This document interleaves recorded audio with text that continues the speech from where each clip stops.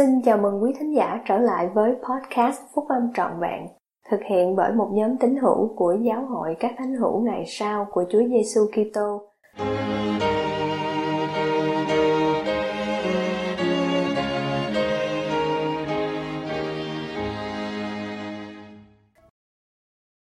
Hãy xin, hãy tìm, hãy gõ cửa. Bài của Chủ tịch Russell M. Nelson, Chủ tịch Giáo hội các Thánh hữu Ngày Sau của Chúa Giêsu Kitô, đăng trong tạp chí Liahona vào tháng 11 năm 2009, trong thời gian ông vẫn còn là anh cả thuộc nhóm túc số 12 vị sứ đồ. Các anh chị em thân mến, tôi rất biết ơn mỗi anh chị em. Tôi cũng biết ơn về phép lạ của kỹ thuật truyền thông hiện đại, cho phép đại hội này đến với hàng triệu người trên khắp thế giới. Kỹ thuật ngày nay cũng cho phép chúng ta sử dụng điện thoại không dây để trao đổi thông tin nhanh chóng. Mới đây, khi Wendy và tôi đang đi công tác trên một lục địa khác, thì nghe tin về một bé sơ sinh mới chào đời trong gia đình của chúng tôi. Chúng tôi nhận được tin vui đó chỉ vài phút sau khi đứa bé chào đời, cách đó nửa vòng trái đất. Cơ hội của chúng ta để có được thông tin trực tiếp từ thiên thượng mà không cần phần cứng, phần mềm hoặc lệ phí thuê bao hàng tháng thì còn tuyệt diệu hơn kỹ thuật hiện đại nữa. Đó là một trong các ân tứ kỳ diệu nhất mà Chúa ban cho người trần thế. Lời mời gọi khoáng đạt của Ngài là: hãy xin, sẽ được; hãy tìm, sẽ gặp; hãy gõ cửa, sẽ mở cho. Việc ban cho vô tận cung ứng sự mặc khải cá nhân này được dành cho tất cả các con cái của Ngài. Điều này dường như nghe quá lý tưởng, nhưng đúng là như vậy. Tôi nhận được và đáp ứng sự giúp đỡ đó của Thiên Thượng, và tôi biết rằng tôi luôn luôn phải sẵn sàng để tiếp nhận sự giúp đỡ đó. Cách đây nhiều năm, trong khi tôi đắm chìm trong việc chuẩn bị một bài nói chuyện cho Đại hội Trung ương, thì một ý nghĩ chợt đến làm tôi tỉnh dậy từ giấc ngủ say.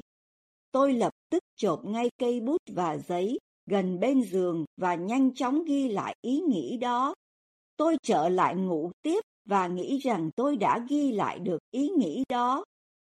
Buổi sáng hôm sau, khi nhìn vào tờ giấy đó và lấy làm thất vọng vì chữ viết của tôi hoàn toàn không đọc được. Tôi vẫn còn giữ bút chì và giấy ở cạnh giường, nhưng giờ đây tôi viết kỹ hơn khi có một ý nghĩ chợt đến. Để nhận được thông tin từ Thiên Thượng, trước hết một người cần phải có một đức tin vững vàng và một ước muốn sâu xa. Một người cần phải cầu xin với tấm lòng chân thành và với chủ ý thật sự, cùng có đức tin nơi Chúa Giêsu Kitô.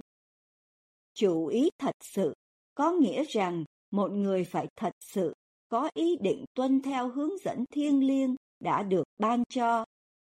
Điều kiện kế tiếp là siêng năng nghiên cứu vấn đề. Khái niệm này được giảng dạy cho các vị lãnh đạo của giáo hội phục hồi này khi họ học cách đạt được sự mặc khải cá nhân lần đầu tiên. Chúa dạy họ: ta nói cho ngươi hay rằng, ngươi phải nghiên cứu kỹ trong tâm trí mình, rồi ngươi phải hỏi ta xem điều đó có đúng không. Và nếu đúng, thì ta sẽ làm cho tâm can ngươi hừng hực trong ngươi. Như vậy, ngươi sẽ cảm thấy rằng điều đó là đúng. Một phần của việc chuẩn bị là biết và tuân theo những lời giảng dạy thích đáng của Chúa. Một số lẽ thật vĩnh viễn của Ngài có thể áp dụng một cách chung chung, như các giáo lễ chớ trộm cắp, chớ giết người và chớ làm chứng dối. Những lời giảng dạy hoặc các lệnh truyền khác cũng dành cho mọi người như về ngày sa bát, tiệc thánh, phép báp têm và lễ xác nhận. Một số những điều mặc khải đã được ban cho vì những hoàn cảnh độc nhất, như lệnh truyền cho Nô-ê đóng chiếc tàu, hoặc việc cần thiết để các vị tiên tri như Môi-se, Lê-hi và Brigham dẫn những người đi theo họ trong cuộc hành trình gian khổ.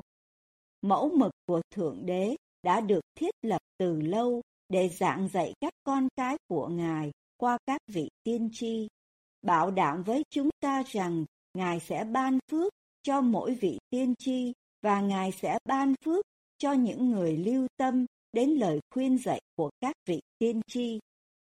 Ước muốn để tuân theo vị tiên tri đòi hỏi nhiều nỗ lực vì con người thiên nhiên biết rất ít về Thượng Đế và biết vị tiên tri của Ngài còn ít hơn nữa. Phao-lô viết rằng người có tánh xác thịt không nhận được những sự thuộc về thánh linh của Đức Chúa Trời, bởi chưng người đó coi sự ấy như là sự rồ dại và không có thể hiểu được, vì phải xem xét cách thiêng liêng. Việc thay đổi từ một con người thiên nhiên ra một môn đồ tận tụy là một sự thay đổi mạnh mẽ. Một vị tiên tri khác dạy rằng con người thiên nhiên là một kẻ thù của Thượng Đế, và từ lúc sự sa ngã của Adam đến nay, và sẽ mãi mãi là kẻ thù của Ngài, trừ phi người ấy chịu theo những sự khuyên dỗ của Đức Thánh Linh, cởi bỏ con người thiên nhiên của mình và trở nên một thánh hiểu nhờ sự chuộc tội của Đấng Kitô là Chúa, và trở thành như trẻ nhỏ, phục tùng, nhu mì, khiêm nhường, kiên nhẫn, đầy sự yêu thương, sẵn sàng chấp nhận tất cả những điều gì Chúa thấy cần gán cho mình, chẳng khác chi trẻ con thuần phục cha mình vậy. Mới đây, tôi đã quan sát một thay đổi lớn lao như vậy đối với một người tôi gặp lần đầu tiên cách đây khoảng 10 năm. Người ấy đến đại hội giáo khu, nơi con trai của mình được tán trợ, với tư cách là một thành viên của chủ tịch đoàn giáo khu mới. Người cha này không phải là tín hữu của giáo hội. Sau khi con trai của ông đã được phong nhiệm xong, tôi choàng tay ôm người cha này và khen ngợi ông đã có được một người con trai tuyệt vời như vậy. Rồi tôi mạnh dạn nói, rồi sẽ đến ngày mà anh muốn có được đứa con này làm lễ gắn bó với anh và vợ anh trong đền thờ thánh. Và khi ngày đó đến, tôi sẽ hân hạnh thực hiện lễ gắn bó đó cho anh. Trong thập niên tiếp theo, tôi không gặp lại người đàn ông ấy nữa. Cách đây 6 tuần, ông ta cùng vợ đến văn phòng tôi. Ông nhiệt tình chào tôi và kể lại rằng ông rất sửng sốt khi nói chuyện với tôi vào lần trước. Ông không làm gì nhiều theo lời tôi nói cho đến sau này khi thính giác của ông bắt đầu suy giảm. Rồi ông ý thức rằng cơ thể của ông đang thay đổi và thời gian của ông trên trần thế quả thật đã bị giới hạn. Rồi cuối cùng ông bị mất thính giác, đồng thời ông cải đạo và gia nhập giáo hội. Trong khi chúng tôi nói chuyện, thì ông tóm lược những thay đổi hoàn toàn của mình. Tôi phải mất thính giác trước khi tôi có thể lưu tâm đến tầm quan trọng lớn lao trong sứ điệp của ông. Rồi tôi nhận thấy rằng tôi muốn những người thân của mình được làm lễ gắn bó với tôi biết bao. Tôi hiện đang xứng đáng và đã sẵn sàng. Xin ông vui lòng thực hiện lễ gắn bó đó. Tôi đã làm điều này với một cảm giác biết ơn sâu xa đối với Thượng Đế. Sau khi một sự cải đạo như vậy xảy ra, thì còn có thêm một sự cải tiến thuộc linh nữa. Sự mặc khải cá nhân có thể được phát triển để trở thành sự phân biệt thuộc linh.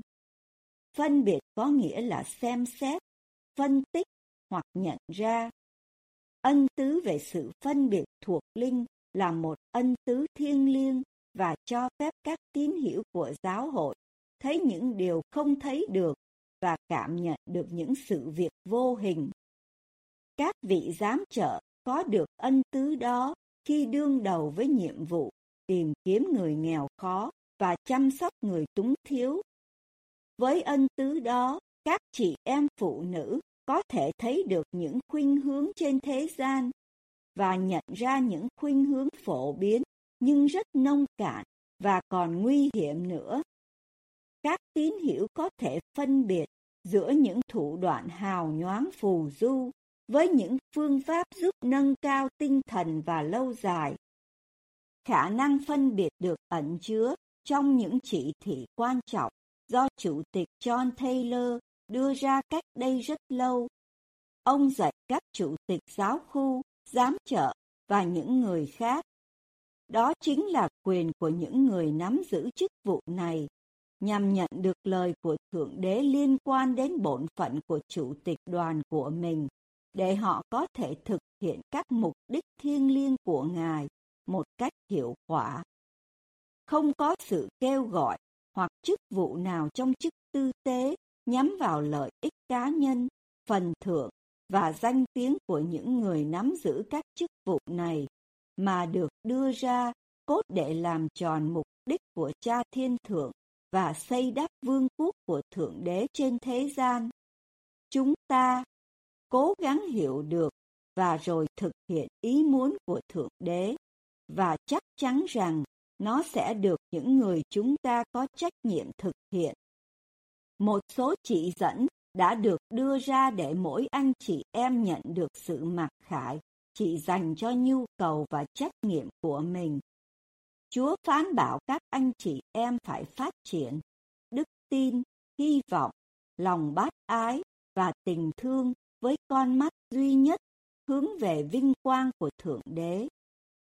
Rồi với đức tin, đức hạnh, sự hiểu biết, tính ôn hòa, lòng kiên nhẫn, tình thương yêu anh em, sự tin kính, lòng bác ái, sự khiêm nhường và sự cần mẫn vững chắc.